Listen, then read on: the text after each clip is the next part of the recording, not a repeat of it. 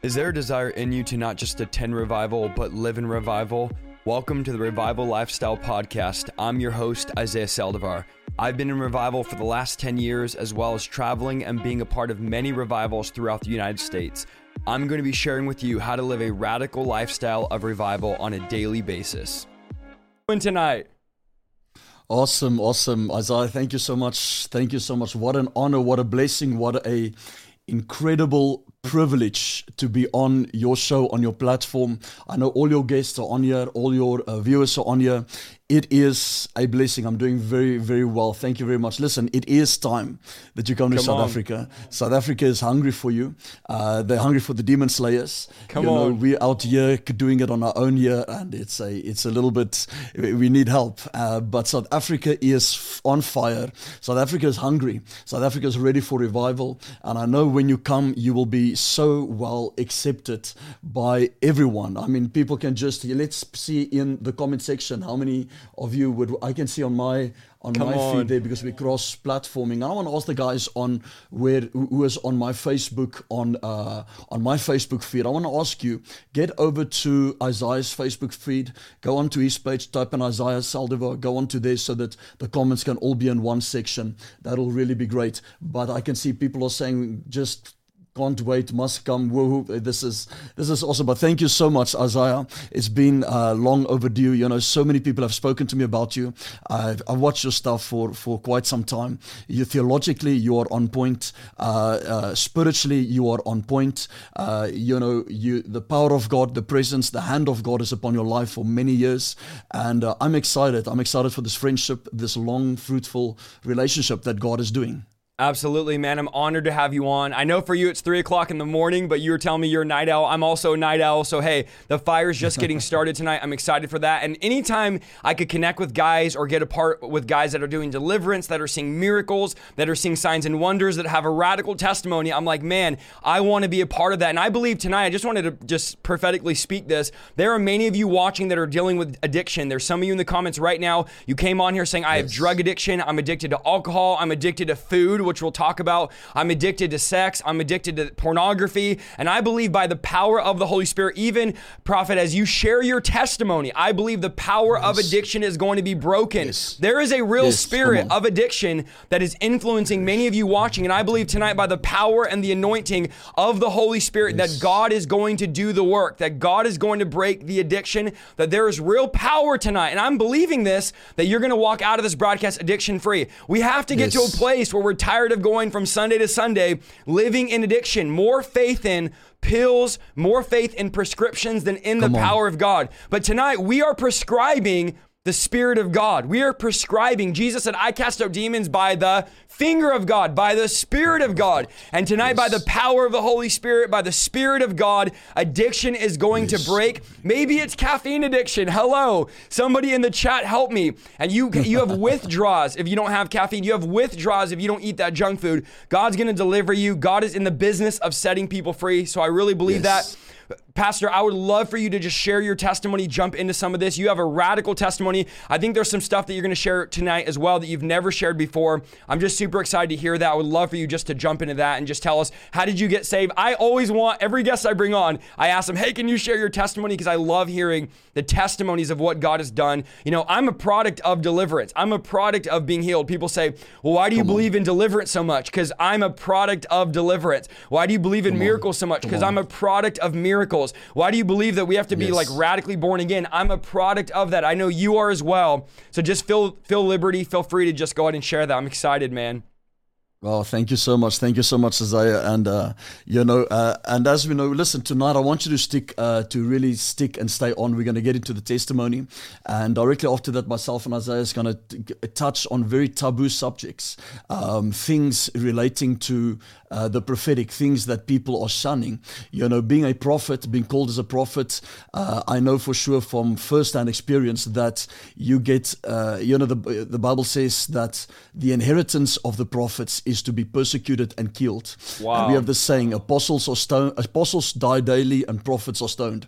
And, in fact, the scripture says this. It says the wisdom of God was to send them prophets so that they can kill those prophets and he can judge a whole generation for all the blood of all the prophets on one generation. So the wisdom of God is to send me into a nation to be killed. So I love that scripture. It is the inheritance of God's wisdom works totally different. But let's get into a testimony. And listen, if you identify with what I'm sharing, if you identify with what I've went through, and my testimony involves drugs, expulsion from school, the occult, how I got into rituals, how I got out of it, how I got delivered in a drug den. If you can relate to it, I want you to let us know in the comments. And if you say, I want to be free, if you say, I'm dealing with smoking, just like Isaiah said right now, drinking, drugs, prescription medicine, whatever it might be, sugar addiction, whatever it might be. Some people have replacement addictions. They stop drugs and they start eating. They start overeating. So the dopamine still goes in the brain. So if there is if you're struggling with any of that, just put fire emojis and say, I declare my freedom. I receive my freedom tonight, so that we can see. We're going to pray for you. We're going to renounce those demons. And we know that by the end of tonight's broadcast, when you wake up tomorrow morning, that devil is going to be out. We are not psychologists. We are deliverers. And the Bible says that saviors and deliverers will come out of Mount Zion in the book of Obadiah. But let me get into my testimony just a little bit. I was very young, very, very young when I started drugs. I started drinking at the age of 11, just because of a broken home. I was brought up in a house that Christ was believed in, but it was believed in I want to say, speaking to United States crowd, it was a Roman Catholic type way. So it was, or how can I say it, the Anglican way. So it was more religious, very, very religious, no relationship. So I had no relationship with Christ. I knew he died for me on the cross. That is all I knew. When I started drinking at the age of 11, started getting reckless, just a lot of things hanging. By the age of 12, I started having my first sexual encounters. We would be living in drug dens by that age already. I started taking drugs at the age of 12. That is in South Africa called still primary school. So that is like junior high or something like that. I don't know, I'm not exactly sure how the elementary, I'm not exactly, elementary in the United States compared to that. Yeah. But you're by the age of 13 or 12 to 13, I started taking drugs. At those days, that was about many years ago, about 20 years ago or so, I was, the main drug there basically was what we were on was LSD, acid, ecstasy, smoking, obviously, marijuana, lacing with rocks and etc. And then just any other substance abuse that we can find, but mostly was acid. And what acid did, and LSD, opened me up for the spiritual realm, which initially opened me up get into the occult. Now this is a very dangerous road that I went on. I was by the age of 13. Everything was peer pressure. But I want to say this: I went into this because I hated my father. Wow. I hated my earthly father. I believe he abused me. I believe that that's how I perceived him in those days. He was very violent. I hated him. And Satan knew I hated him. So because of that, there was a legal right for Satan to come into my life. I remember being, obviously, everybody starts off by cutting and being a cutter. I remember cutting on my arm out, how I hate my father. I would take the blood. This was by age 13, between 13 and 14. And I wrote a contract to Satan in blood to say that I give my life and my soul to him. Now, you'll hear the great testimony on this just now. So I remember about that. And one night we were all drunk in a house. And when we had parties, I mean, Isaiah, I'm sure you guys were the same. If you had house parties, it would be flooded with people. I mean, we would walk over bodies of girls and guys and naked girls, and everybody's just passed out or overdosed, or it was crazy. It was just, you didn't care. You didn't care what happens to a person. You didn't care if they're dead or not. And you're age 30 years old. I remember giving that letter to my best friend. At the time, I said to him, listen here, keep this. I said, I no longer want anything of God. And I said, I want power. And the reason I wanted power is because of the rejection that came from my earthly father. And I was bullied in school. So when I was in school, I was bullied a lot. I was a very small, feeble person. My body figure wasn't very big, so I was bullied. Because of that rejection, I wanted power. I wanted something that I can prove to others. And that is the reason why I went into the occult. So by age 14, we went. So in South Africa, you go from age 13 to 14, you go from primary school to high school. So my first year in high school, I was expelled already for rebellion and reckless behavior. I burned down trees, burned down a classroom, did a lot of things, got into a lot of fights, just rebellious. The occult that I got into just made me angry. It made me angry to the point where obviously you get metal music. We're not really metal. We went really into music such as Cradle of Filth. We went into ritualistic music. Those are the stuff that we used to listen to every single day. I was beginning to get friends with older drug addicts, 5, 6 years older than me. They would begin to protect me. We were part of a gang. We lived in a drug house. So they would drop me off at school. Nobody would touch me at school. Nobody would dare come close to me. This was the first year in high school, if I can say it like that. Then from there and listen, by this time I wanted nothing with God. I mocked Christians. I remember the shame. There was this young guy, he's a pastor now and he doesn't want to talk to me, and I tried to make amends to him. But there was a young guy there and he tried to preach to me every day faithfully, and I did such wrong things to him.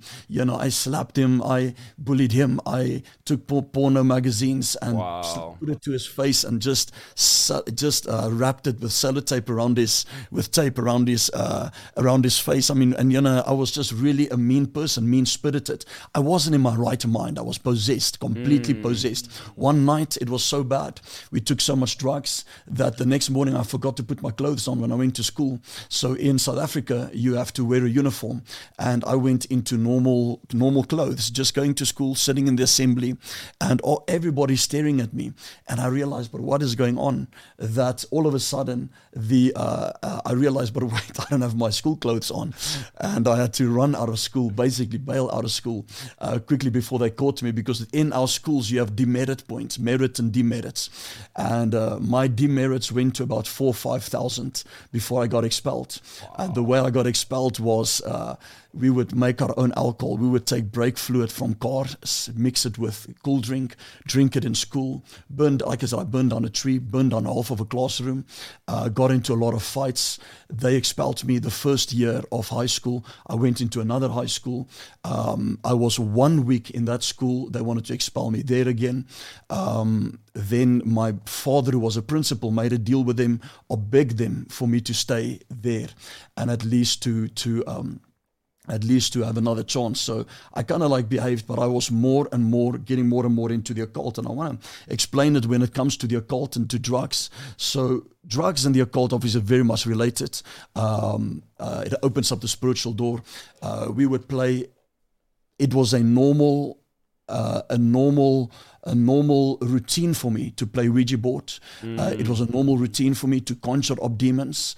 It was a normal routine for me to play Bloody Mary. It was a normal routine for me to astral travel, or at least start practicing astral traveling. It takes a very long time to really get into that. It's all of this started, as I said, from rejection. I want to make this clear. I was self-styled Satanism.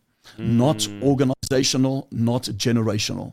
So self-styled Satanism is one of your most dangerous Satanism. Those are the guys that'll go to school with a sword and chop off heads. We planted a church right now in a city that is the highest satanic activity city in South Africa. And there's a school right next to, or very close to our church, and a young boy, he's in prison at the moment. He just came with a sword to school and cut 4 people's heads off. Wow. And a samurai sword. And he, in the same city we're living, there was another group, a teacher, who manipulated 2 kids, two sons, a son and a daughter, but they were students in the school. She was a teacher, and they were manipulated by a witch. They killed about 15 people in that city, ritualistic murders. Then they had a hit list because we were preaching the gospel crazy. But this is not after my salvation. I'm jumping the rope. I'll get back to my testimony now. But we were preaching the gospel crazy all over, preaching in schools, getting people saved, thousands and over 100,000 people getting saved. Just in schools, I was sharing my testimony. And then we went to this one school, and this lady that was a Satanist that began to manipulate and run this whole group, who they made a whole movie about, and they called them, they called them the serial killers of Krugersdorp. And the Krugersdorp is the city name. They changed the name on the movie. They called it Devil City. We planted a church right in the middle, and we're having revival in that city. We have so many people that come in that are possessed, that are getting delivered, saved, set free there. And but I was on the hit list, so they killed 14 people. I was number 15. So when I found out I was number 15, the police phoned me and said, listen, we got your photos and everything in front of us. You're next. So I could only trust in the power of Christ on that one. Come on. But that was after my salvation. I want to get back to just before my salvation. You know, I conjured up demons. This gave me a lot of power in school. It gave me a lot of power in... it gave me a lot of acceptance, but the things that opened up to the spiritual realm is what scared me. And what I believed, I still had a fear of God in me, not to cross over to a certain line. You know, there was one moment where one of our friends in the drug den where I was living, and look, at this time I ran away from home, living in a house where the parents allowed all of us just to take as many drugs as we want. So you would literally walk into the door, you would have bowls of pills that you can just take, bowls of LSD that you can take. There's girls available for you. You can do whatever you want. And I remember this one guy had a bad trip, a friend of mine, and he had a bad trip. He was completely out of his mind. He was possessed completely. But what happened was the demons took over his body and began to kill the animals in the house. And the demons would speak through him. Now he's on a bad LSD trip. And I'm looking at this thing, and I know I'm in the occult. I know I'm practicing these things. I'm calling up demons. And they lock me in a room with this guy. And I'm sitting in a room with this guy. He's just about to kill the cat. He's ripping the cat's head off. I got the cat away from him. Then he jumped through the window. I pulled the guy back into the room because we had to keep him in the room until he calms down from a bad trip. Some people can stay 10 days on a bad trip.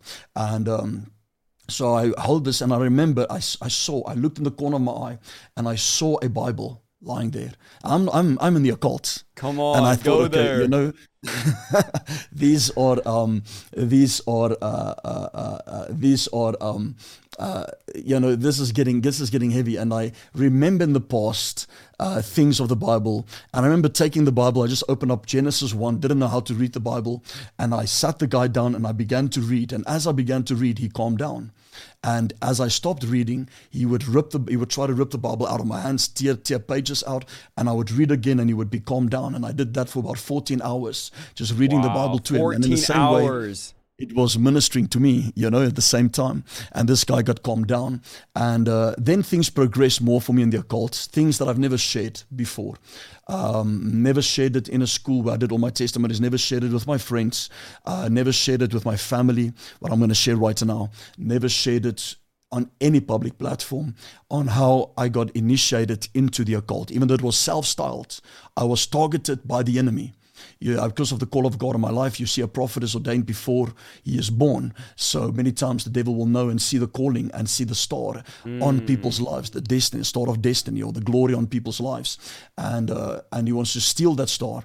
And the way that star is stolen is by sex slaves that are being sent, or people to send, especially when it comes to women, men to come and sleep with them when they are young, steals their stars, it steals their glory. But what happened to me was we were at a party in school. So the schools had these parties at night that we could go to. And we were there, we were on drugs, we were drunk. And I remember there was this one girl, she was a bride of Satan. She had a satanic Bible. She was a generational Satanist, this girl. And I was about 15 years old, 16 years old. I would say 16 years old, 15, 16 years old. I remember her taking my hand like this. And I'm gonna be a little bit demonstrative right now to explain the seductivity of it. Good. You know, I remember just taking my hand like this and said, "Come, let's go." And everything in me stopped because I knew what was going on. I knew that if you sleep with this girl, you're being initiated, and you're being initiated into the occult. And I said, "No, leave me alone." And I'm just sitting and I'm taking my drugs, and at that time we would do everything we can. So we would put bends, I don't know what they call it in the United States, but it's a type of fuel, and we'll throw it in balloons and we'll blow it up and it pops into our lungs, and you get out of it for like 20 minutes, and you would smoke weed on top of it and do all those type of drugs together with LSD. That night I was on LSD and ecstasy, and she would come to me again and she would take her hand like this and begin to seduce me. And I said, no, I don't want to. And I was still a virgin at that time, so they come for those who are virgins. And by the third time, I was so out of it. I was so drunk. I didn't know what I was doing. And I remember the hand came again and she pulled me. And I was just walking aimlessly, and I was like walking behind her, and she pulled my hand like this as if she was leading, knowing exactly what she was doing, obviously. And I remember the principal's car lights goes on right in front of us. The principal's showing his finger, but he didn't really care much. He was also in the occult. We'll leave that one alone. And then then we walked over the rugby fields, the sport fields, and we got to a bathroom. And I remember in the bathroom, as I went into the bathroom with her, she shut the door behind it, and she said, "Now's the time." I said, "What time?" I'm like, I'm out of it. I'm really out of it. All I can remember is just everything was wavy. It was acid. It was, I was thinking I was in another country. Once you're on LSD, I didn't know what was going on. And the next thing, she had no clothes on. And she was busy taking off all my clothes. Obviously, there was a ritual being made right there. There wasn't time for a pentagram, for candles, for anything like that, but that's what she usually does. But there wasn't time because I remember looking out of the door, and there were people walking towards the bathroom. And so she wanted to do this thing quickly to get it done. And before these people come in, I remember them trying to come into the bathroom. This woman is having a sexual encounter and ritual with me, but she's keeping the door closed with her one leg. It was vicious. And, so that's how Satan tries to steal the call of God on people's lives. When he sees you're a young person, you're pure. Yes, I gave my life to the occult, but I was a virgin. And virginity counts a lot, especially when you're a woman and it comes to the occult. If they can get somebody who is a virgin, they get more power. And we've done deliverances on thousands of people, and this is how it works. So, especially in African traditions. But when it was over, I remember sitting with the most incredible shame and guilt and regret. And obviously that opened me up, and that opened up my sexual passions. And from there on, I slept with women because then I was in a drug house. There was women available for us everywhere at the same time. But that moment there, I never saw that woman again, never saw that girl again, but I was initiated there into the occult. After that, I remember sitting in my room, and I had to study, but while I was studying, I was cutting myself. I was listening to stuff like Cradle of Filth, Pantera, those type of music. And the next thing, as I'm sitting, things start moving in my room, and I hear voices. Now I'm alone at home, and my eyes open, my spiritual eyes open, because I opened it through the occult, through rituals. And my spiritual eyes open. I didn't not say spiritual eyes, let me say third eye. My third eye opened. And as I looked, this demon appeared right next to me and said to me, as a human form, and said to me, my assignment is given to kill my father. And I knew that when I do that, I would commit suicide. And said that if I do not do that, 2 family members will be taken, and my life will be ruined from that moment on. I will have nothing. I'll have no fame, no power. These are things I have never revealed to people. The reason I've never revealed it, we have a lot of occult those in the occult in South Africa after us as a ministry. We get death threats weekly. My wife and I get death threats weekly. We have people following us. We have our kids trying to be kidnapped. We have just the most ridiculous things happening. I'll have on my phone, Isaiah, I don't know if these things happen to you. I'll have on my phone, I have my IT guy here, so they don't understand it, so I have on my phone, a message will pop up and just say, I'm gonna shoot your wife in the head and rape your daughter. Wow. And then when I click on it, it's gone. Wow. And, and then they can't trace it. Or we'll have emails sent to us. The latest thing that happened was an email was sent to me by a girl acting as if I seduced her. But the email was sent to her from me, but it was sent from my device. And these guys are saying to me, but Leon, this is the IP. This is going to your device. I said, guys, I was on a phone call that night. My wife was lying next to me in bed that night when this happened. And they don't understand how the things of the Spirit works.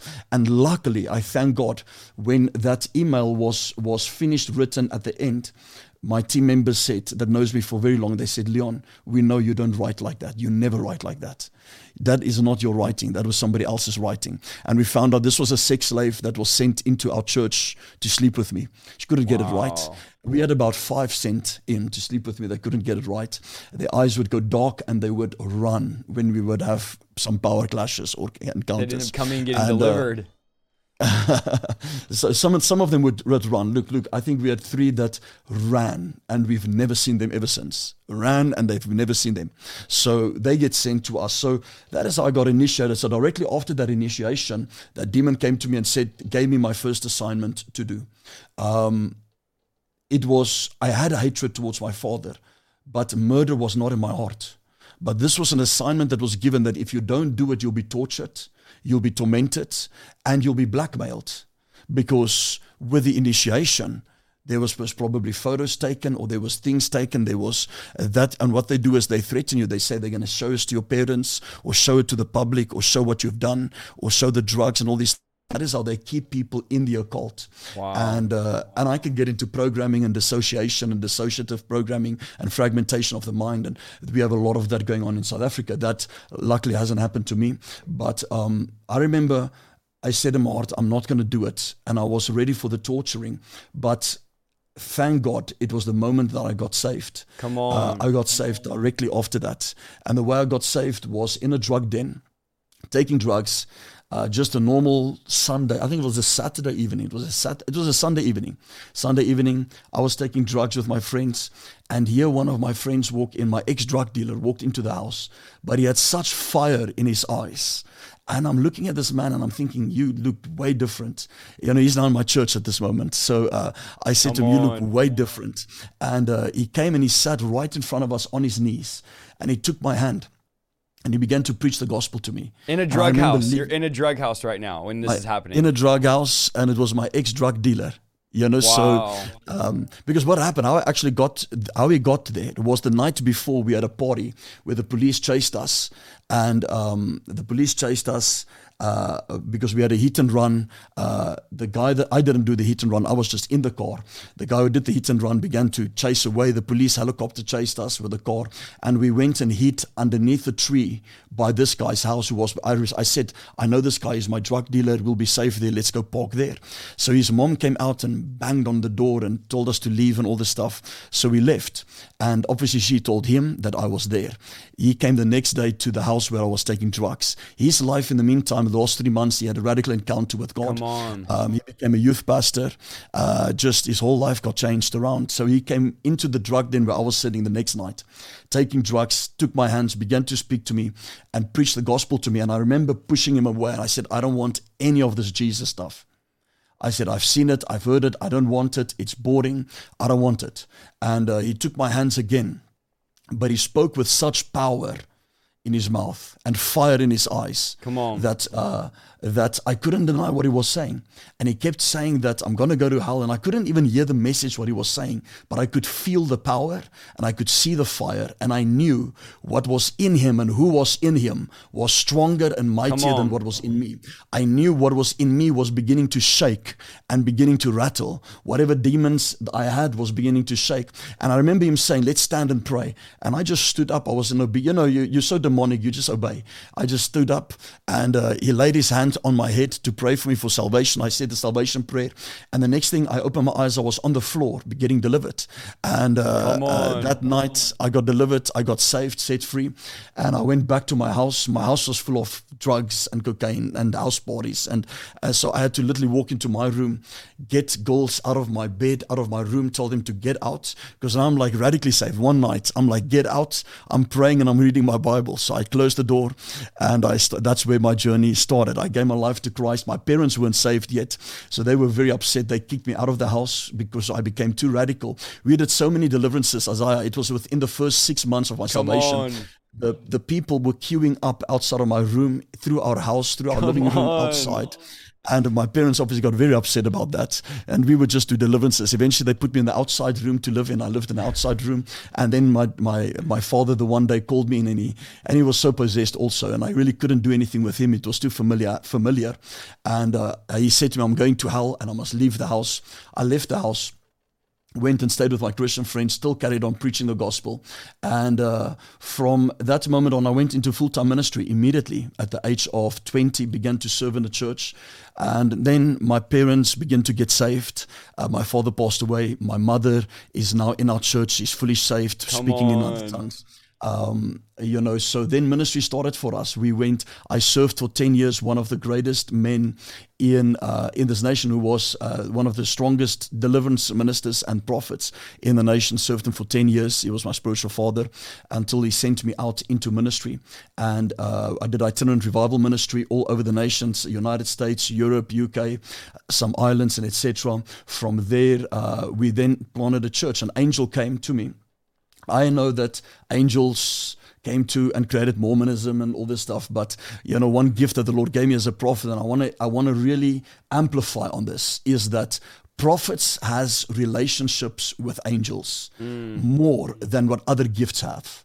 And that is why prophets get very persecuted, and they are being tuned that they are worshiping angels. We are not worshiping angels. They are just around us. You see, when we prophesy to people, usually it's not the Holy Ghost talking to us, it's an angel talking to us. And this is very clear, and we can look at through all the prophets in the New Testament and the Old Testament. We can see the prophetic angel with Daniel opening up the prophetic writings to him. We can see angels associated with prophets all the time. So it was after I did ministry for a few years, and I was sitting in, and we began to get really attacked, really a lot of persecution in this nation. I was a revivalist, and I was sitting in my room, and all of a sudden I saw a man standing next to me that was tall. He was bright, shining light, bright, tall, and he took my hand, and we were walking in a field. And as we walked in a field, he was so gentle but warrior-like, and he was tall, long hair. And he looked at me and he said to me, listen, do not go and do a crusade in this city. Do not spend money on doing another crusade. I want you to plant a church of the supernatural called Encounter on the 18th of September. And it vanished. I came out of the vision. And then I was in another vision with a general in front of me, where a spotlight came on me and said, I'm sending you out to plant a church. And that is where Encounter Church was birthed. It was 3 months, and we exploded. We had to move to the next building. We exploded more. We had to get multiple services. That same angel came to me in 2017 and said to me that, because I've been a prophet from birth, but I never wanted to take the title because it was such a taboo. It was so rejected. Yeah. I did not want the title. And this angel came and rebuked me. I remember sitting preparing for a New Year's service, and in my living room, and the same angel appeared. And we all know that we have ministering angels. So you have ministry angels, you have office angels. Office angels is angels that is given to you for your office, whether you're an evangelist, a pastor, a teacher, prophet, or apostle. And this angel of mine appeared to me and said to me, I'm sent from the throne room of God to tell you to stop insulting the call of God upon your life. Wow. You are a prophet, and he disappeared. And by that time, everybody already called me prophet. My whole church called me prophet, but I didn't. I battled to accept the call fully. And from that moment on, I accepted it fully. And the moment when we accepted it fully, the persecution happened in this nation that I probably went through the darkest years of my life. Every minister, everyone in South Africa knows it. Every minister knows it. But they saw God pulling us out of it. They made national TV shows about us. Satanists made national TV shows about us. Said I've got a luxury jet. I still want to see the jet. I take it as a prophecy. I'm trying to borrow it if you have one, man. And they said I'm doing money laundry and all this stuff. And then but the mistake they did, they played clips of our church. And they chose the most anointed clips to play. Come on. And the one witch that was sitting there that said she was a victim of our church, and she was there to spy. She was a victim. So she said, no. So there was this famous actress that was asking the question, saying, does Prophet Leon really have power that when he lays hands on you, you fall over? And they said, and this witch said to her, she said, he doesn't push people over. He came to me. And there was just a power coming out of him, and I fell over, and I'm thinking, so my Jesus, or because they're witch, but they think they're Christians. So I was thinking, okay, so my witchcraft, because they said I'm witchcraft, is stronger than your Jesus, because it can push your Jesus over. Wow. And the actress that was conducting this whole meeting, this national TV show, was confused. She was like, but why are you falling over? So it's not fake. And then they would ask another witch, and ex-witch, I'm not going to get into that just for the sake of some past and history we had about that. But and they all went on this TV show to try and discredit my ministry with theologians and everything on. And they said, and she began to manifest on the live TV show and said, I can also have a voice. Leon is not the only one who can have a voice in this country. I can also have a voice live on TV. Wow. That the person had to tell them, listen here, just calm down. Why do you hate Leon so much? It was amazing. So there demonic. Our churches kept on growing. And but that's where we are right now. And then the churches began to explode and plant, and we have revival every meeting. We have revival conferences. We have international visitors flying in. We've got people flying in from all over the nation. Online, we're right now one of the biggest and most watched. It is incredible what God has done. But we went through hell of persecution, death threats. My wife and I moved probably about 10 times. I can't even, my mind can't even think of how many things have happened. From military intelligence agents phoning us, from people saying money laundry, from our accountant stealing money, over $1 million from us, to a lot of things happening. But It was all to the glory of God. And I'm listening to your testimony, and there's many in the chat that are like, God can't save my kid. God can't save my daughter. They're too far. Listen, nobody is too far from the grace and the hand of God. If God places a call on somebody, like you said, from birth, there's nothing the enemy can do to stop it. I even think about my life, all the times the devil tried to kill me over and over and over again. God kept sparing me supernaturally. And it was because I had parents that were praying and I had the call of God on my life. So if you're praying for somebody, you're in the broadcast, in the chat right now, and you say, man, I've been praying, be encouraged today that now is the day of salvation, that if God can encounter you in a drug house, in a whorehouse, in a crack house, it doesn't matter where you are, the Holy Spirit can encounter you. I wanted to touch on something. Now, here's the bottom line reality. Many of you watching the chat, you're going to struggle with this. The American church struggles with this. I can't speak for the church in South Africa, but it sounds like it's similar to the church in America. Yes. The taboo of the prophets, the evangelists, the apostles. Guys, let me show you this in Ephesians 4:11. It says this, now these are the gifts Christ gave to the church. So Paul is making it clear to the church at Ephesus, Christ has given the church gifts. What are those gifts? If Christ has a gift, I want the gift. So what are those? And this is what he says. The apostles, the prophets, the evangelists, the pastors, and the teachers. These are Christ's gifts to the body of Christ. And the sad thing is, we slander these gifts. We neglect these gifts. Like right now in America, 95+%, more than that, 98% of churches, is pastors. Everybody's a pastor. No matter what, you're a pastor. Doesn't matter if you fit the label or not. We don't believe in prophets anymore, which we need to do more videos on this. We haven't, but we will. We don't believe in the apostles anymore. We say, oh, you're an evangelist because, you go and do you do a play and then you invite people to pray the sinner's prayer. Like, that's not an evangelist, right? You go around getting people to repeat a prayer after you, or you're a teacher because you've done one discipleship program and you know how to, teach one thing out of the Bible. And so now everybody's a shepherd, everybody's a pastor. So we've literally, the gifts that Christ has given us, just like the spiritual gifts that we neglect, 1 Corinthians 12, the gifts that God has given, we neglect. So even you saying, you accepted the fact that you're a prophet, we all sit and go, oh no, don't call yourself a prophet. That mindset of we shouldn't call people prophets is an anti-biblical mindset. That's a Western mindset, a religious mindset that is not scriptural. The Bible makes it clear the prophets, the apostles. Now, Isaiah, where's the verse that says prophets aren't for today? Where's the verse that says apostles aren't for today? And I'll tell you where the verse is. Nowhere. There's no verse in the Bible that says prophets are not for today. There's no verse in the Bible that says apostles aren't for today. There's no verse in the Bible that says evangelists aren't for today. We have a watered down gospel that's been preached and perpetuated that says we can only be pastors. And it is an epidemic because we're missing out on the full function of the church. We're running off of one cylinder instead of the 5 cylinders that God has called us to walk in. So talk to me a little bit about what is going on with this. Why is it? Because the chat wants to know, we all are frustrated by this. Why is it, do you think, that everybody's a pastor, and why have we neglected the role of the prophet, the role of the apostle? I already know after this video, they're going to make videos about us this is going to be on a Heresy Hunter video. Oh, Isaiah Saldivar, prophet. I saw myself on Heresy Hunter, Heresy Hunter site as you. They're going to tag team us, right? They're going to be so excited that we're partnering up here. So they're going to have all the fresh content to make about us.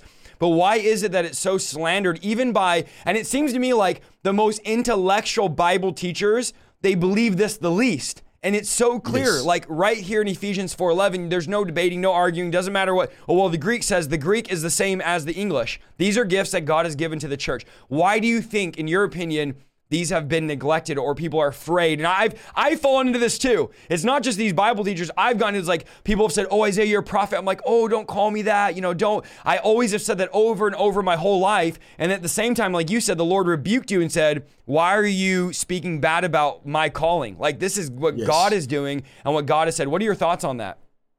Well, I think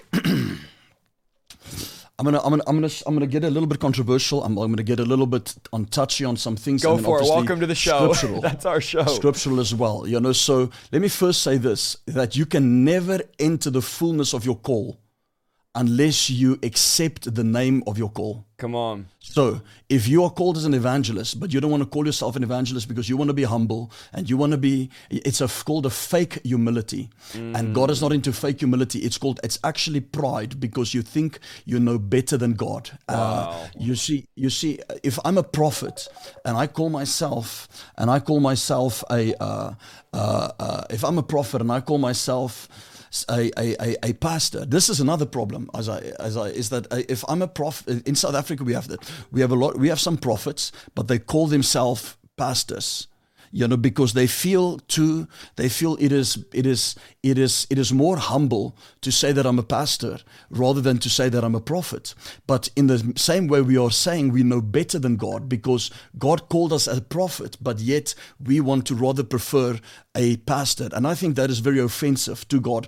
And that is why, and I've seen personally prophets of great stature that has never entered into the fullness of their call because they were too humble to accept that call. You see, to accept the call is not pride. To call yourself a prophet, and I'm not saying call yourself a self-appointed. That's another thing we're going to get into right now. Jezebel was self-appointed. Okay, so you get self-appointed prophets. But if you call yourself a prophet because God called you a prophet, and we'll get into the signs of who can call themselves a prophet, because there is certain rules as to and qualifications for a prophet, for somebody to call themselves a prophet. There is qualifications, which I'll get into just now as the Holy Spirit leads. But people are afraid, Isaiah, for the prophetic and the apostolic, because for teacher, the evangelist, and the pastor, it seems like it's chaotic.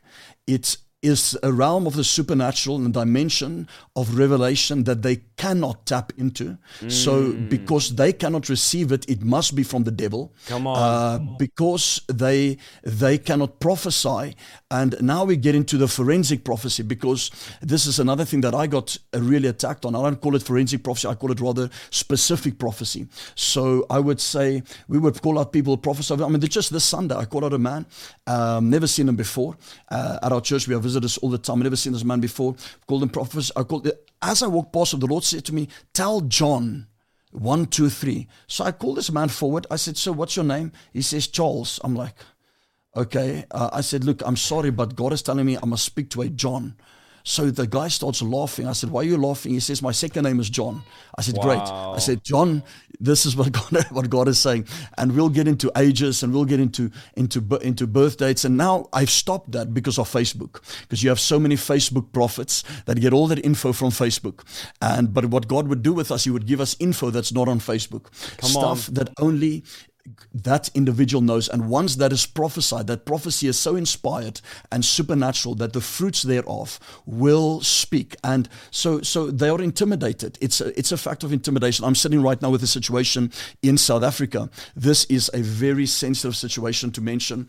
We are here in the battle of the fivefold, but some of your top ministers refuse to believe in the prophetic and the apostolic.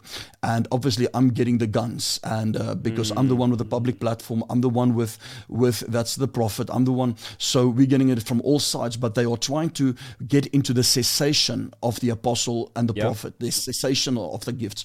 Now Ephesians chapter number 2 verse 19 says that apostles and prophets are the foundation of the church and the chief cornerstone. Now we can say yes, but those were the apostles and the prophets that was prior, but the verse also in the Greek speaks of a continual sense. We need to understand that context. It's speaking in a continual sense. Why would there be, if apostles and prophets ceased, or if prophets ceased by John? A lot of people say prophets ceased by John. If prophets ceased by John, why was Agabus there? Why was Silas there? Why was Judas there? There were so many others who were prophesying one-on-one, and there is no difference between the Old Testament and the New Testament prophet, except that the Old Testament prophet was the exclusive voice of God, and the New Testament prophet is no longer the exclusive voice of God. The Holy Ghost is the exclusive voice of God. So there is no difference in authority, because we have this other saying where people saying, but there's a difference between the Old Testament and the New Testament, and they want to dilute the authority, the anointing, the power of the New Testament prophet. Another fallacy, another myth is that prophecy should be edification, exhortation, and comfort. Now let me just explain. There is dimensions of prophecy. You get the spirit of prophecy. You get the gift of prophecy. You get the office of a prophet. Now that's just 3 dimensions. It goes a little bit more to 7, which is the prophetic preaching, prophetic presbytery. It goes deeper in the ministry of a prophet. But just to really make it simple, it is the spirit of prophecy. Revelation 19 verse 10, which says that the testimony of the Lord Jesus is the spirit of prophecy. You have the gift of prophecy, number 2, which is the gift of the Holy Spirit. And number 3, you have the office of a prophet. The office is the vocational gift. Every believer has the spirit of prophecy and can prophesy if they're filled with the Holy Ghost. Every believer can be given the gift of the Holy Spirit, which is prophecy, as the Holy Spirit wills. But not every believer is the office of a prophet. The spirit of prophecy and the gift of prophecy requires edification, exhortation, and comfort to be the boundaries, and scripture to be the boundaries to protect. But when it comes to the office of a prophet, you cannot put an office of a prophet in the boundaries of edification, exhortation, and comfort. They come to bring judgment. They come to bring direction. They come to bring guidance. They come to rebuke. They don't just come to encourage. So a lot of people will say, Leon is prophesying so hard and so harsh. There's no edification, exhortation, comfort. You have no trade training. And the problem is, Isaiah, there is no more training. There's no more schools of the prophets being done properly.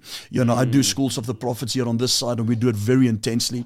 We get into the relationship between prophets and angels. We get into the economy of prophets, the protocol of prophets, and we do those things to train the people up. But we need to understand the dimensions, the spirit of prophecy, the gift of prophecy, and the office of a prophet. And then after Isaiah, I'll speak a little bit on how does a person become a prophet, who qualifies for a prophet and who can call themselves a prophet, and what is a true and a false prophet. But you see, the thing is that why your original question is, why is it such a taboo?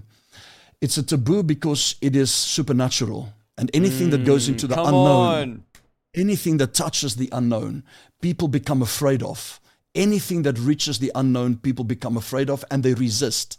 They resist it. So you first get a resistance, then you get a tolerance, then you get an acceptance, and then you get a celebration. So unfortunately, the pioneers of yesterday becomes the persecutors of today. I'm going to say it again. The pioneers of yesterday become the persecutors of today. You see, the people also need to understand prophecy.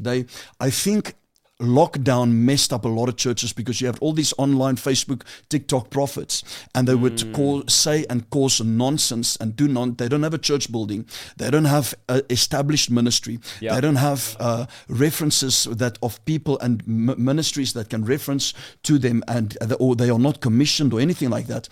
And they would just talk nonsense, and that really messed up the prophetic ministry. So there is a certain science to prophecy, which is foretelling, and forthcoming. Foretelling means to speak under the gift of prophecy, which is a creative ability. It means that I decree and declare. I don't predict, I decree and declare. It is under the gift of prophecy. That's foretelling. Foretelling is prediction. Foretells, that is prediction. And then forthcoming is the fulfillment of the prediction, or the fulfillment of the foretelling. So that's the science and the metamorphosis of a prophecy. Just one last thing I want to say, Isaiah, is why people say, I know a lot of people attack the prophets in the USA with Trump and the whole. And I know, I understand that, and I'm not putting my opinion or argument on that. But this is where some of them have missed it: is that prophecy operates in revelation, interpretation, and application. When I get a word from the Lord, there is a revelation that comes to me. By that revelation, I need to be in a school of prophets, to have been taught, or under a prophet, to have been trained on how to interpret what God is saying. Once I interpret what God is saying, I then apply it, and it's application, and then there's presentation. So what happens is people get revelation, Trump second term, or this or some, they get a certain type of revelation, but they mess up the interpretation, and they mess up the application and the presentation, and they prophesy something too soon, and they haven't worked it out, they haven't chewed on the prophecy properly, and they mess up that order, and then people call them false prophets, and they're actually not false prophets. They heard correctly, they just didn't interpret correctly. That's so good, and I think that gives the prophetic a bad name. It's the same thing with deliverance. People say, well, I experienced bad deliverance, or I saw somebody they say a fake deliverance, which, listen guys, I've been doing deliverance for 12 years. I've maybe seen one, but I rarely ever see anyone do fake deliverance. But for whatever reason, religious people, again, like you said, because they don't understand it, and they think that they're God's spiritual guinea pig. So they think, well, God has to get my approval first, or God has to do it to me. And if I don't speak in tongues, it's not for today. If I've never encountered a prophet, or I'm not a prophet, it's not for today. And religious teachers say, well, if I don't see deliverance in my life, then deliverance must not be for today. So they think they're God's barometer. Like, if God doesn't do it with me, God can't do it through anybody else. When in reality, yes, the reason why you're not seeing the prophetic is because you live in unbelief. The reason why you don't see deliverance is because you live in unbelief. And we've seen people give these things, whether it's deliverance, whether it's prophetic, a bad name. But if you look at Paul, for example, communion. Paul writes to the church and says, okay, guys, you're abusing communion. There's people outside your church starving, hungry. You guys are in the Lord's table at the Lord's Supper. If you guys didn't know what they were doing, they were overeating and they were getting drunk on communion. And those people hungry, poor, outside the church, while they were in the church getting drunk and overeating and using communion as a reason to overeat the food in the church and as a reason to get drunk. So Paul says, you guys are abusing communion. So this is what Paul says. Because you're abusing it, some of you are sick. Some of you are dying. There's literal judgment coming on you. So you need to check yourself, look at your intentions and correct it. He did not say, let's just stop taking communion. So Paul did not throw the baby out with the bathwater. Paul said, let's bring correction. So rather than throwing out the prophetic, throwing out deliverance, throwing out speaking in tongues, throwing out being slain in the spirit or whatever gift you or whatever manifestation, let's correct them and say, okay, there are areas of abuse, but in reality, if you look at what makes somebody false a prophet in scripture, it is living ungodly, preaching a watered down mixed message, denying the lordship of Jesus, claiming authority from dreams and visions that God hasn't given you, and refusing accountability and responsibility. All of the things that Jesus, the disciples, the gospels tell us about a false prophet, none of them are, well, they gave a word and the word didn't come to pass. Because even if you look at Jonah,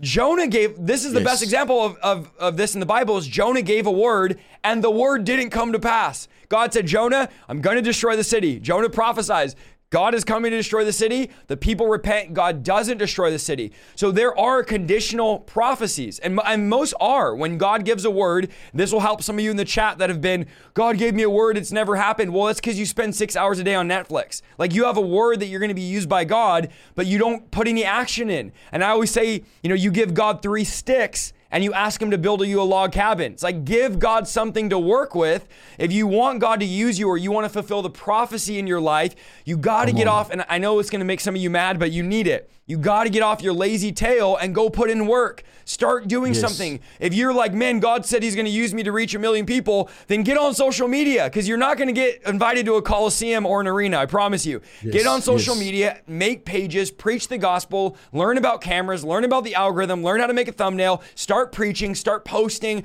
go out there and do the work. The Holy Spirit's the helper, not the doer. So I think what we've done is we've thrown out prophecy. And the Bible says clearly in 1 Thessalonians 5:19, Paul says, do not quench the spirit and don't despise prophecy, but test everything that is said. Go for it. You know what's so powerful, Isaiah? Sorry, I don't want to interrupt you. No, go for it. You know where it says, do not quench the spirit and do not despise prophecy, is that the way we quench the spirit is by despising prophecy. Come on. That's it. And what you said about communion, where it says that many has died and slept.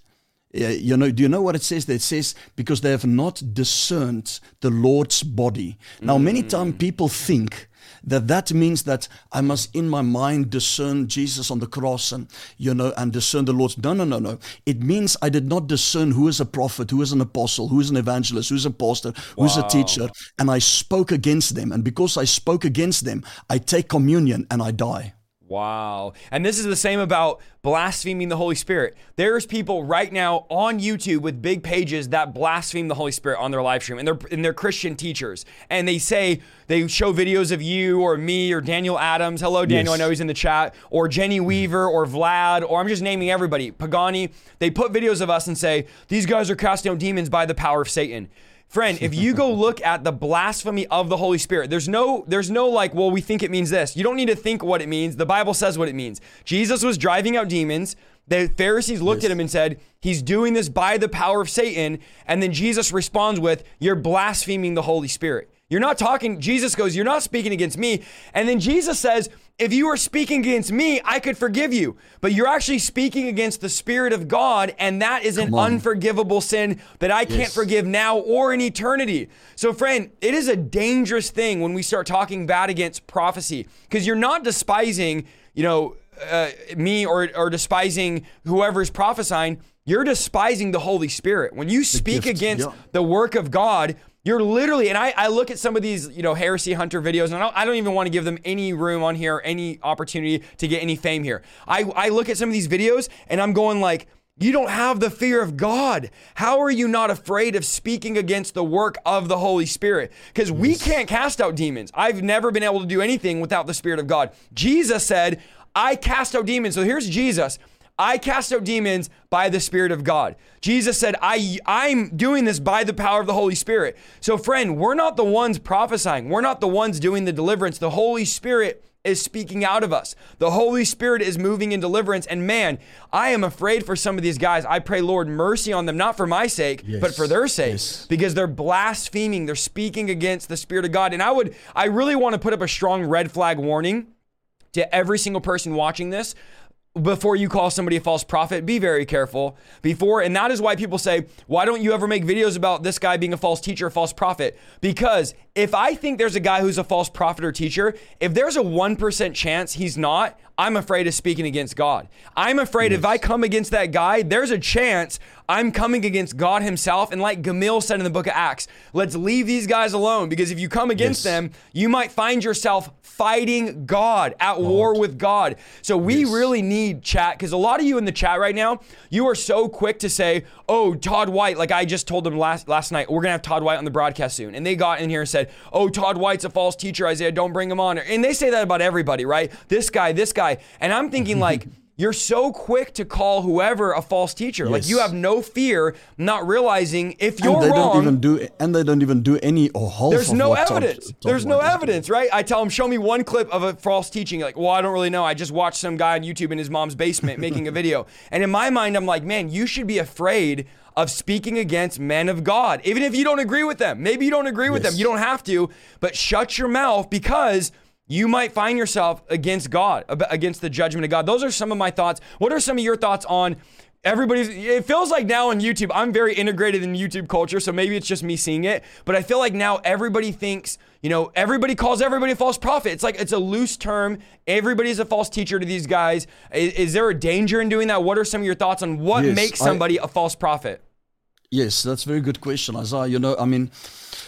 I have a full-time team that deletes my comments before it gets to me. There you go. There you go. So, because what it does, it poisons your spirit and it poisons your ability to prophesy. It really destroys you. And that was one of the ways that actually burnt me out. One of the things that burnt me out, because if I would say to you, we would get hundreds of messages a day that says, I'm not even speaking about the death threats. I'm just speaking of hundreds that are saying, I'm a false prophet, or I'm a son of Satan, or I'm the beast. I'm the false prophet in South Africa. It's, and it gets to you eventually. It gets to you eventually, and never think it doesn't get to you. It gets to you eventually, but they do these things. We've seen them all over. I've been called false prophet more than true prophet, but you can never, there's a story where Elisha, I think it was Elisha, that he was sitting and he stopped the messenger at the door. The king, he gave a word to the king that the king is going to die. And they sent a messenger to Elisha. And the king then was behind the messenger, but Elisha stopped the messenger at the door. And many times we have to stop the messenger at the door. Go there. Because we don't need to hear these things. It will quench the call of God on your life. It will grieve the call of God on your life.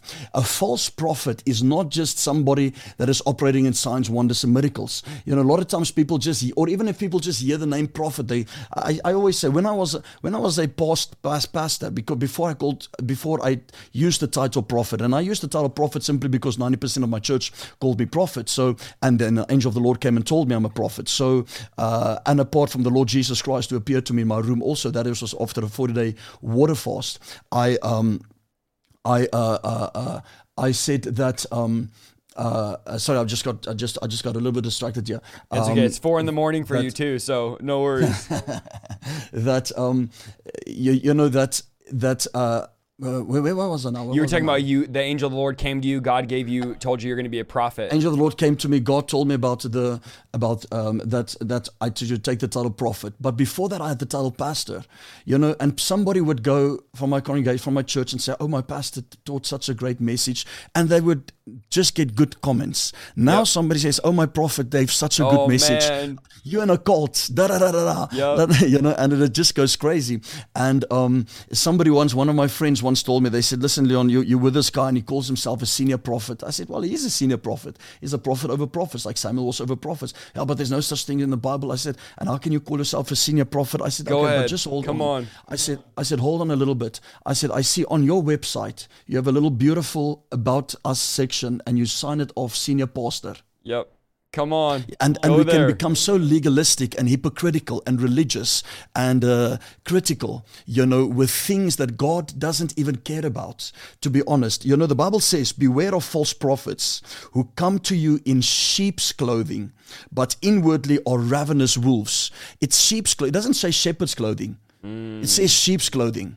So the false prophets are not amongst the big prophets so much. It's more the false prophets usually is those who are pavement prophets, or they are parking lot prophets, or they are those who are in the church that YouTube prophets, or they are those in the church that took offense. Jezebel took offense and she became false. She was also self-appointed, okay? But offense brings a false prophet. Now, what makes a false prophet, Isaiah, is very powerful. You get a presumed prophet, that is a presumptuous prophet. The Bible says in Deuteronomy 18 verse 22, it says, "When a prophet speaks in the name of the Lord, if the word does not come to pass or come true, that is a word that the Lord has not spoken.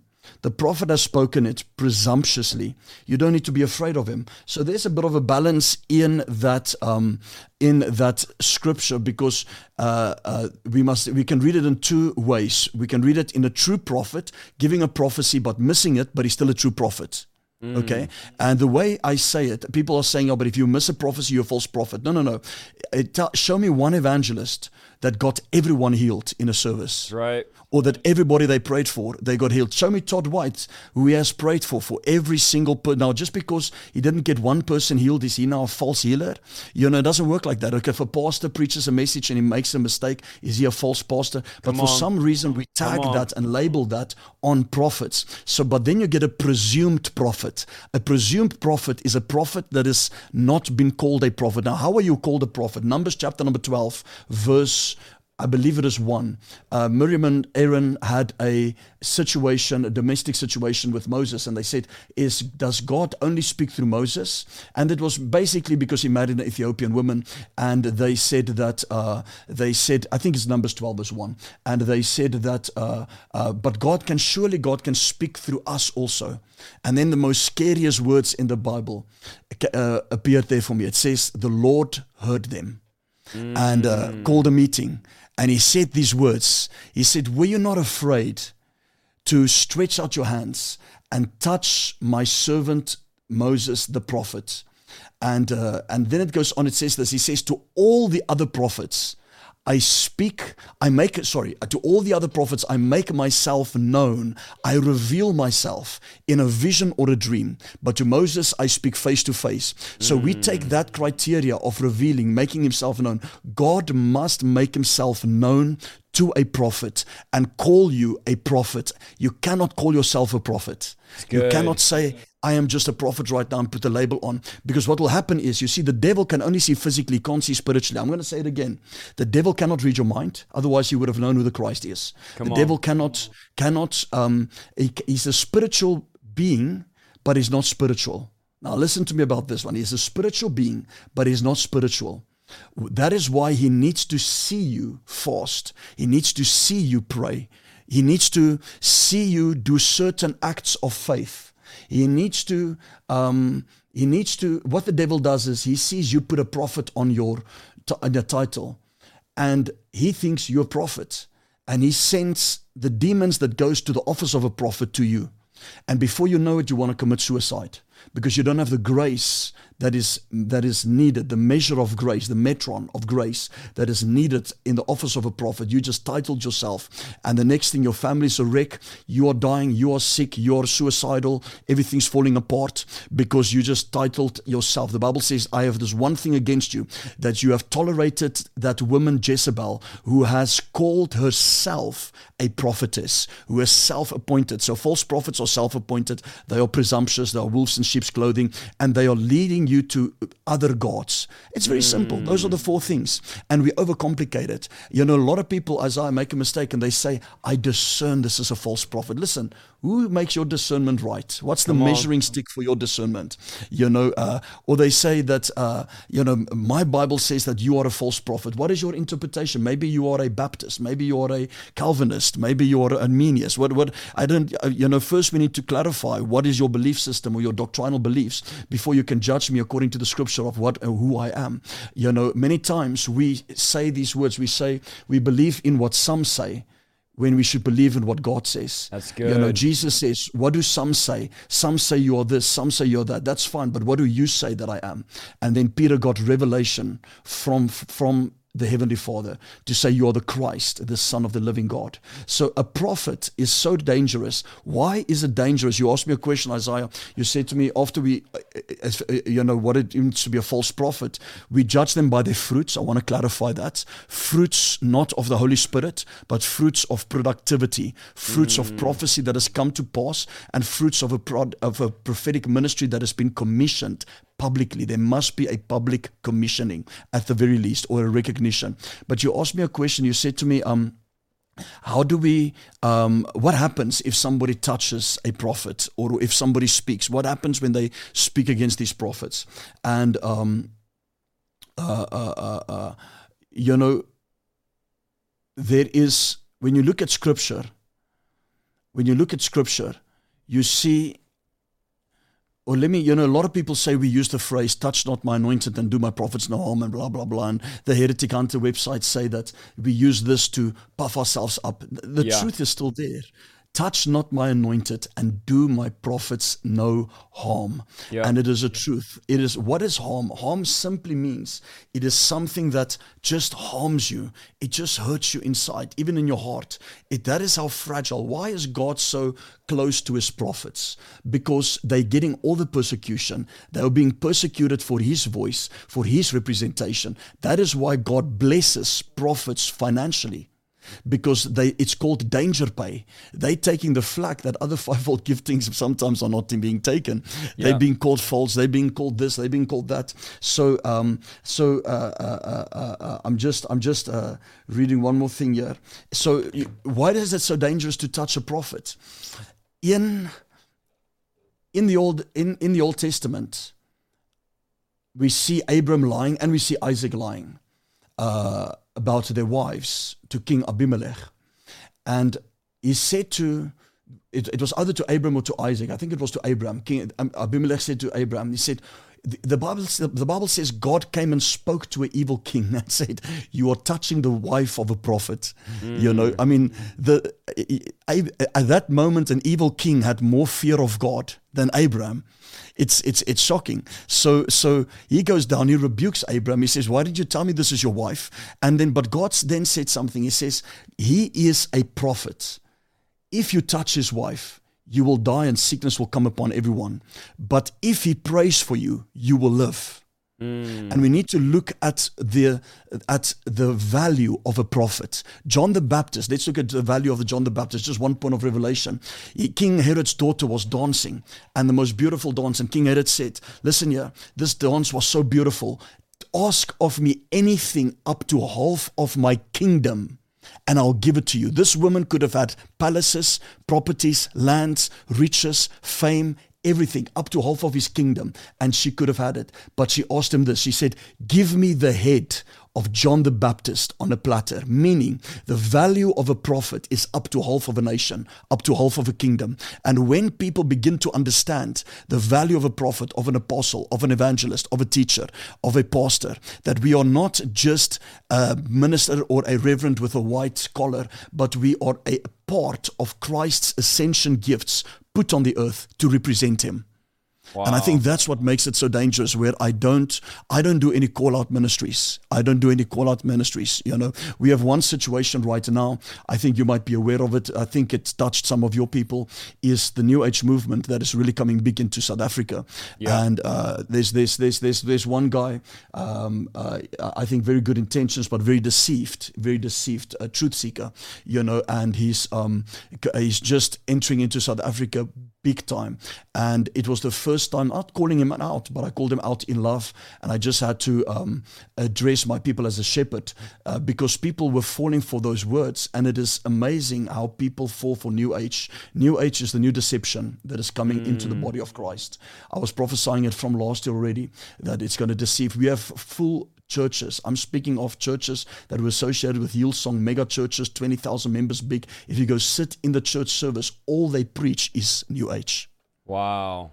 That sounds like the American church as well.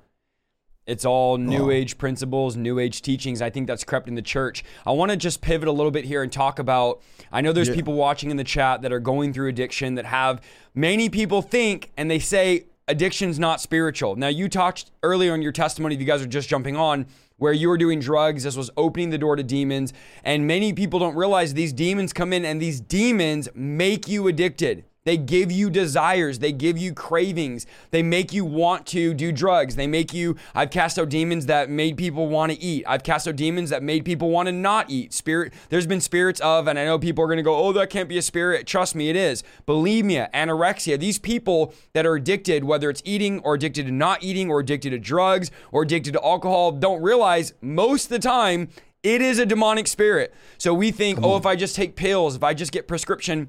I was just reading a couple weeks ago, and this is something that's starting to come out now in medical journals, and I'm a nerd, so I read these things. But they said now they're finding out, think about how crazy this is, that antidepressants, which is what they prescribe you, if you go to the doctor, say, oh, I'm depressed, or oh, I'm this, or oh, I'm that, or I'm addicted to this, or I can't sleep. They give you antidepressants to balance out your serotonin levels. And now they're doing medical journals saying that has nothing to do with depression. Like, these pills they're giving you don't help with addiction. They don't help with depression. And if they do, they help you be not addicted to one thing, but addicted to another thing. So now you're no longer addicted to this drug, but you're addicted to a pill now. So all they're doing is nothing. Yes. They're just getting you addicted to something else. But I believe tonight, by the power and the presence of the Holy Spirit, that God is going to break the spirit of addiction. There's people watching right now. You are addicted to TV. Like, if you were honest about it, you can't go a day without spending 1 hour, 2 hours. You know, they say this is the biggest thing right here of addiction that we possibly have. And people spend, on average, 6 to 8 hours a day on their smartphone. And there's some of you watching saying that can't be true.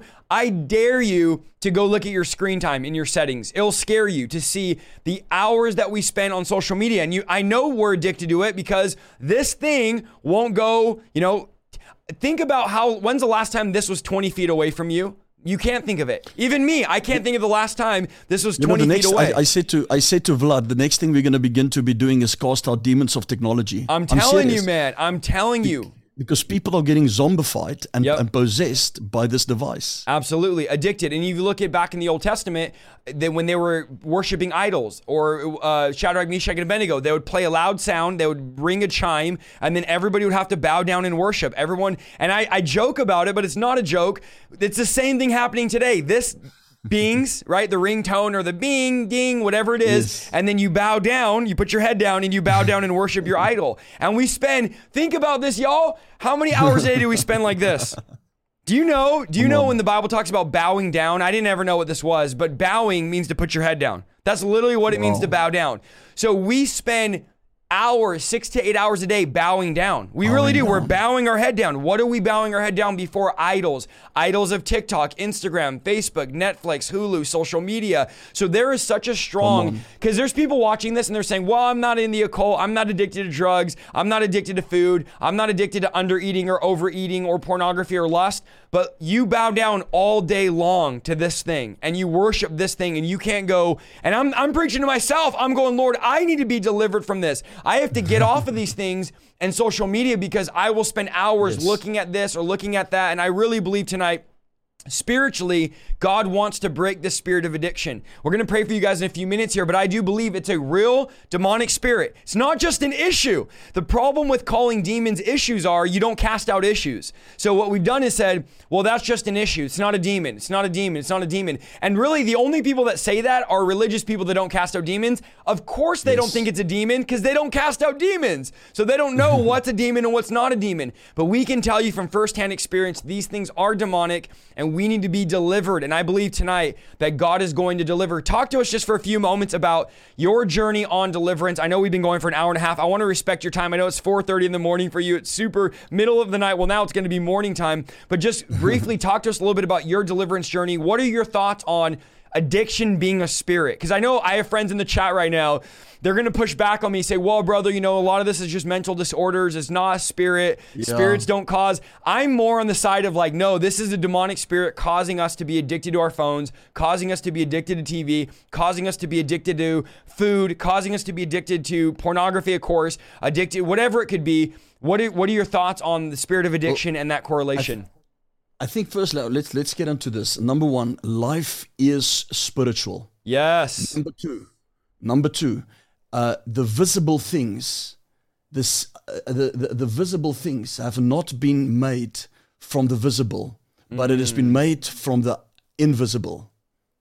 The seen things have not been made from the seen things, but has been made from the unseen realm.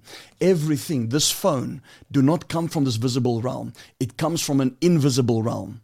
So we need to understand the order of how things are being created. Then we need to go to the word sorcery in Scripture. Sorcery, which was used for witchcraft, sorcery in Scripture, is the word pharmakeia, where we get pharmacy from and pharmaceuticals from. So, already debunks the theory that it is a spirit. So sorcery is a spirit. It is pharmakeia. That is why there's Big Pharma. There's something called Big Pharma. If you look at the logo of Big Pharma, you'll see the snake around the thing, and it's speaking of the bronze serpent. And so most definitely, listen, a lot of people think because they are Christians they don't need deliverance. Deliverance is the children's bread. Come on, say it again for those in the back. Thank you, Lord. Deliverance is the children's bread. Children's bread is staple food.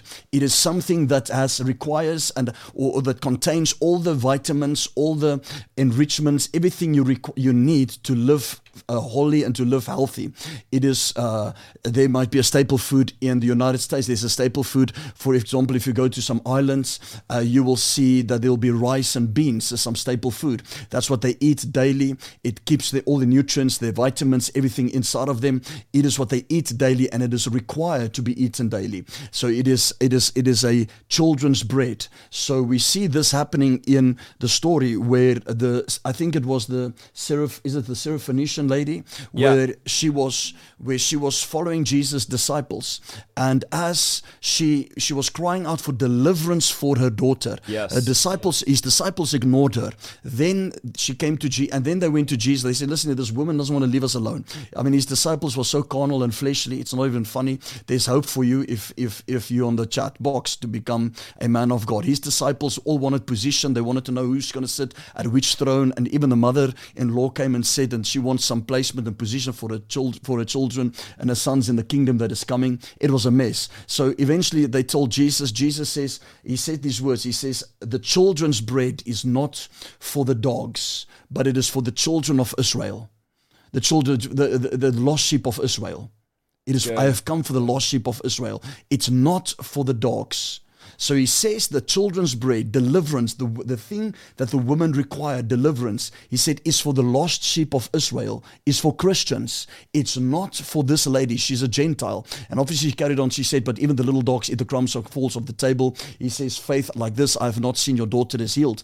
A lot of people then make a mistake and they say healing is the children's bread, but it's not. Deliverance is the children's bread. Come on. Meaning, even as a Christian, you need to have and go through deliverance continually. I do deliverance on my now self-deliverance is a little bit of a debate. I don't believe it's not scriptural. I don't believe your first of deliverance should be self-deliverance. The Bible clearly says that there's somebody else that is involved in that deliverance, that pray for your brother who has fallen, who has a burden, pray for one another. Fervent righteous prayer of a righteous man avails much. If you confess our trespasses one to another, and I believe in that. So but there is a aspect of where self-deliverance can come in. Once your faith is strong, you can go through a month or 2 months or 3 months. You do deliverance on yourself. You get to somebody that can scan you and clean you. You confess your sins. It should be our daily bread, deliverance. Now, how I got delivered, There was no one who could deliver me. When I got saved, there was no charismatic churches in the nation. By us at the time I got saved, there was maybe 2 or 3, and it was like Rhema, very big. You couldn't really get in there, couldn't get there. Some of them didn't believe in deliverance. I knew I needed deliverance. The moment I got saved, a couple of demons left me, but there were still demons in me. So I then, after my salvation, I had a lot of demons manifesting to me in my face with their teeth, and they would scream in my face or in my ear. While I'm lying, I'll be lying on bed, just not even falling asleep, and the demon would be here. Or I would be sitting and praying like this, and a woman's hand would come and just pull me and turn the chair around. I would hear voices in my ear. I would go to youth camps. I was on fire. I would go to a youth camp, and everybody plays soccer. I'm in my room. I'm praying. I'm fasting. I'm reading the word, and I'm just taking a nap.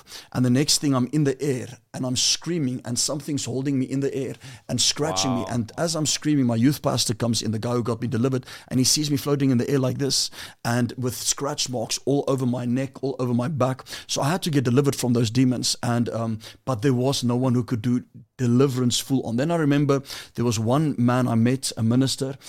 He came to me, he said, "Leon, you have a demon." This was about a year in my salvation. Now I was already casting out demons out of others. I was already doing miracles. You don't have to be fully free. I want to explain this. A lot of people think you have to be perfect to help others. No, I was in love with Jesus. I knew I needed help. I didn't know what demons I really had. I knew I had some, but I wanted to help others. So I carried on helping, and I helped others. But this man came, he put his hand on my stomach, and something came out of me. It felt like vomiting, and it came out of me. And there one left, but I knew I still had more left. Then I was in a conference with my spiritual father. It was the anointing fell in the place so strong, and I remember running to the bathroom, and I just began to throw up, one after the other. And when I stood up from there, I was completely delivered, and there was not one voice in my head.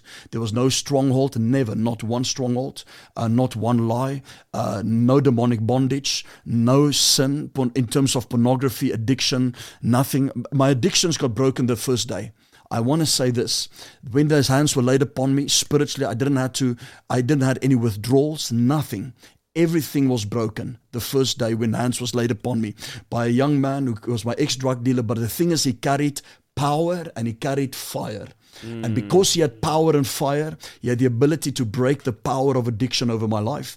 And there was absolutely no cravings. So life is spiritual. Sorcery, pharmakeia, it is pharmacy, it is pharmaceutical. So drugs, these things are spirits. It is spiritual. There is no way that somebody can. I know a lot of people are on this whole talk of that weed is natural and it comes from the earth and it's herbs and this and that. And listen, I'd rather be on the safe side than not the safe side as a Christian. I know people speaking, there's a big thing in South Africa about drinking. Is drinking right or wrong? I heard how many prophets in America are drinking. I was shocked. To the core. I mean, apparently some of your top prophets in America has a boys club. I don't know if you've heard about that. Yep. Boys club, and they go down and no women are allowed, and it's just hard liquor. And I was shocked. I was like, oh my gosh. But anyway, South Africa, the same thing. They drink wine and they drink and I'm speaking of top ministers, and they say, no, but it's in the Bible says, isn't clear on that. My wife and I made a decision. We rather want to stay on the clear side. There's no need to base your eternity on a beer or a glass of wine. To bet your eternity, gamble your eternity on that. So that's how I got delivered. Completely. Amazing. And then with that, I met, I was very close to Apostle Guillermo Maldonado, and he was, I was always going to his conferences, and his conferences, there's always deliverances. So I'll always just go through deliverances at his conferences, just making sure I'm clean. And I was very close to him at lunch, at supper. He actually wanted to ordain me at the time. And but that's how I made sure I'm clean. And then I constantly, at this moment where I'm right now, just the other day I phoned Vlad. I said, Vlad, I don't know if there's a curse on my life or a generational curse, but I need you to just scan me and pray for me. We're never at a place where we're perfect. And those of us who do deliverance, we need deliverance too, because there is called secondary trauma. So you need deliverance too. And I believe it is something that we have to be humble in. I see so many comments speaking about cigarettes, I want to say something about cigarettes.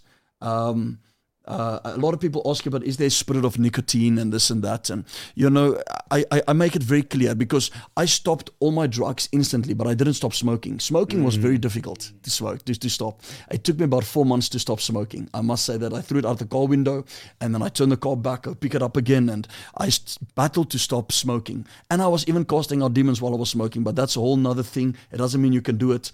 It was just the times we were living. It was when he was first saved. It was just the times we were living in. We didn't know better. We absolutely didn't know better. I had one Benny Hinn videotape, and where he would swing his jacket and everybody would fall. And I watched that thing 100 times a day. I mimicked him. I copied his words. I was so hungry for the anointing. In South Africa, we didn't have resources. We didn't have the internet. We didn't have resources where we could find things. And even if these big ministries couldn't get their resources to us. So we just did our best. But people asking about the spirit of nicotine, they want to stop smoking. I want to tell you this. We're going to pray for you. Whether there's a spirit of nicotine or not, I've had deliverances and a demon would scream out and I'm nicotine. And, I have my doubts a little bit. I always say to people like this: if you have a bottle here and I give you this water, and this water says, if you drink this, you will die, will you drink this water? They won't drink this water. But yet, in a packet of cigarettes, it says, you will get cancer and die. Literally kills you. Big warning. And we smoke it, and it's so I always say to people, listen, understand who you are, your identity, renounce it, repent, ask forgiveness, bind the spirit of cravings, and then bind the spirit of bondage and addiction rather than the spirit of nicotine. Bind the spirit of bondage and addiction over that, because it's an addiction. Remember, it is not the fact that you drink eating sugar or eat nicotine. It's the same spirit, which is addiction and bondage. Rather we deal with that. Pray thing. for us before we end this. Pray for us. Let's pray breakthrough. Let's pray deliverance. Those watching, there's many in the chat right now. As you're talking about that, tons of people are saying, I can't stop smoking. And like you just said, it literally kills you. Like they call them cancer sticks for a reason. And the devil will use anything to kill you, whether it's under eating, overeating, or smoking. It doesn't matter what. All these things lead to premature death. The devil's goal is to steal, kill, and destroy. So he will use cigarettes to do that. Who cares whether it's called a spirit of nicotine, spirit of addiction, spirit of chocolate? It doesn't matter. The devil is using these spirits to steal, kill, and destroy. So Leon, if you would lead us through deliverance for this, let's pray deliverance over those watching. If you need deliverance, I know we've been going almost 2 hours here, but if you need deliverance, if you need breakthrough, this is your moment to say, Lord, I need this. I need breakthrough in my life. So go for it. Pray with us here. Amen. And I want you to, in your comments, say I receive. If I say to repeat stuff like renounce and so on, I want you to write it in the comments. Make it visible, because many of you are alone right now. There's not a witness there or anything like that. Write it in the comments with a fire emoji. Take it by faith. And then as we pray for you and we're beginning to cast out those spirits, let it go, whether it is vomiting, whether it is coughing, whatever it might be, let it go and let that release come, and then receive by faith your deliverance. So I'm going to take and lead us now into prayer that, Father, in the mighty name of Jesus Christ, by the power of the Holy Ghost, by the blood of Jesus Christ, I pray for your anointing. I pray for the glory of God upon every single viewer right now. Those who are saying here that they're battling with addictions, whether it is drugs, whether it is nicotine, whether it is smoking, eating, whatever it is, whichever bondage and addiction they are battling with right now, I pray that there will be deliverance, and there will be swift deliverance. I pray for the spirit of deliverance to enter into this place right now. The anointing to deliver, the anointing to set free, to come upon them, to rest upon them right now. I pray and I ask, and I want to ask everybody right now, don't pray in tongues. Once we pray for you now, don't pray in tongues, don't pray in your language, just renounce what we want to ask you to renounce, and then let those things out. Don't pray in tongues, don't worship God until the devil is out. So Father, in the name of Jesus Christ, right now, I ask that you will put this anointing upon those who are listening and watching. Give them the faith, the authority to renounce.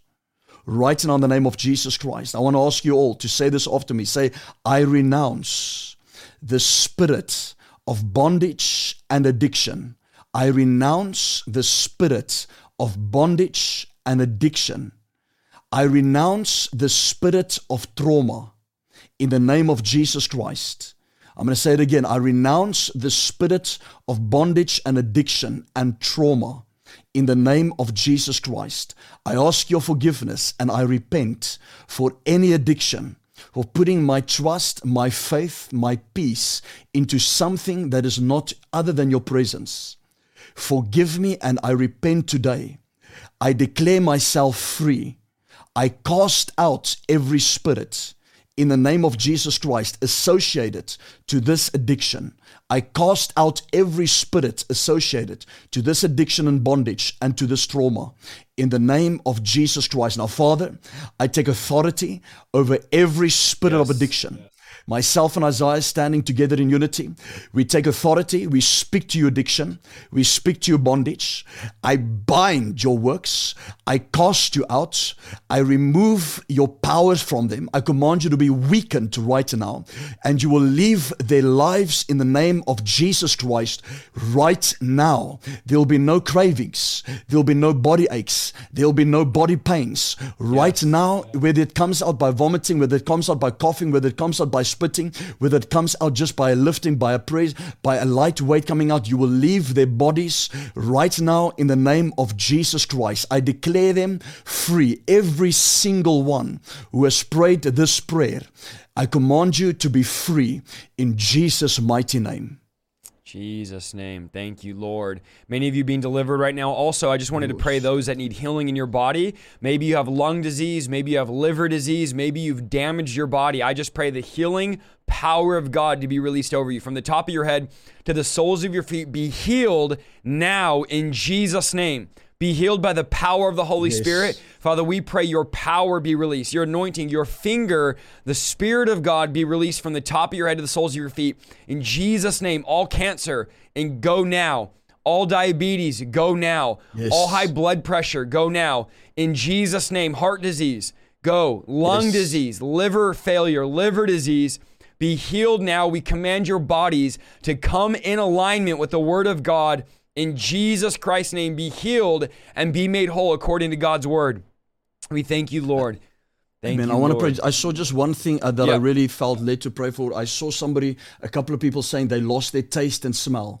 Comment on you if you lost your taste and smell. I want to pray for you right now, and you'll receive it back right now. The moment I pray for you, I want you to go get perfume or get something to eat immediately and let us know in the comments if your taste and your smell is back. It'll come back tonight. Let me know if it is you that is with your taste and smell, but I'm going to already pray by faith because I'm not going to wait for the comments. I'm going to pray by faith, but I want you to let us know. Tons of people saying that that's them in the chat. There's literally hundreds of comments on YouTube right now. Wow. Okay, then I want you to, once I pray this prayer, I want you to go get perfume and smell that perfume, get something to eat, and let us know whether you are healed. That Father, in the name of Jesus Christ, I pray, I command this healing and this miracle for their taste and smell to come back in Jesus' mighty name right now. We rebuke the spirit of infirmity. We rebuke the spirit of fear. We rebuke the spirit of trauma. And I declare them free. And I pray the tormenting that they've been through for no tasting, no smelling, that right now the miracle is done in Jesus' mighty name. That you'll be free, that you'll be healed in Jesus' name. I want you to go immediately. Go and take something and let us know in the comments if your smell and your taste is back. Thank you, Lord. Man, what an incredible night. The power of God is moving. It doesn't stop here, guys. Let the presence, the power, the anointing of God continue to move. Prophet Leon, thank you so much. Almost 2 hours. Let us know where else can they find you. I'm going to stay on here after I get you off for a little bit. I know it's almost 5 a.m. for you. Where else can they find you? I want to make sure everyone knows as well. I linked his channel down below. Do us a massive favor. There's 3,400 of you on right now. Go subscribe to his YouTube channel. Get on his content. He has powerful revival services, teachings, live streams, a whole bunch of content. Make sure before the night's over, if you can't afford to give, we get it, we understand. Please. But you can afford to subscribe, okay? It doesn't cost anything. It's free, $99. So make sure that you subscribe to the channel. Prophet Leon, where else can they find you? Where else can they connect with you? So obviously the main one is the YouTube channel, which is they can just type in my name, Leon. If they don't find the link or don't see the link, they can just type in Leon Du Preez. Leon Du Preez, which is the same there on the screen, the same spelling. You'll see my channel coming up. And there we do a lot of niche videos. All our live stream Sunday services on there, but also doing niche videos on the prophetic and deliverance and spiritual warfare. Come on. And you will be really, really blessed by that quality and content. I want to ask you to please subscribe and click on the notification bell. It'll really help us a lot. We're trying to build our YouTube channel. It is very difficult in South Africa because South Africa is very red flagged with many countries. So our content isn't really very visible out there. So we're really battling to grow. If you guys can do this, it'll help us so much. And then secondly, you can go to my website, leondupreez.com. It's also my name and surname, leondupreez.com. All our stuff is on there. You can get links to our church website where all our sermons are on. Our sermons also on our YouTube. But all our stuff is on leondupreez.com. People are partnering there. They becoming prophetic partners. There's just a lot of things they can do on there. Connect with us. Resources, blog sites, articles. Everything is on there. And they can find everything on there. I would say YouTube and Leon Du Preez, and obviously Facebook. Facebook in South Africa is very big. All my communication is on Facebook. My Facebook page, public page, is also Leon Du Preez. You can just search for Leon Du Preez. It is the one with 370,000 or 360,000 followers. It's that one that it'll be, and you can follow us on that page, and you'll see a lot what we'll do. Amazing. Thank you so much, what Isaiah. a great time. We got to do it again. And thank you again. I know it's middle of the night for you. I feel bad. I'm like, it's only 7 p.m. It's the next morning. It's okay. Man, it's the next morning. You literally went all night. I appreciate you, man. We definitely have to do it again. Thank you so much for being on. I'm going to be sending you a love offering tonight, so I'll shoot you a text when I'm done here. I appreciate it. Thank you so much. Love you. God bless. Love you, man. Thank you. Take care. What an awesome night, guys. I want to challenge you. Do not get off this broadcast without sowing something. If you can't afford to give, then give into this. I want to send him a love offering. What a powerful testimony, y'all. I'm telling you, I love to hear the testimonies. Help us out tonight by sowing into the broadcast. If you can't afford to give, don't apologize. It's okay. Somebody else will give for you. But if you can't afford to give, sow into the broadcast. And if you're one of those that's like, oh, I can't believe you're asking for money, then guess what? Here's my word for you. Don't give, okay? Then don't give. It's not a big deal. We still love you. You can still come for free and listen to all the content. But again, some of you could afford to give.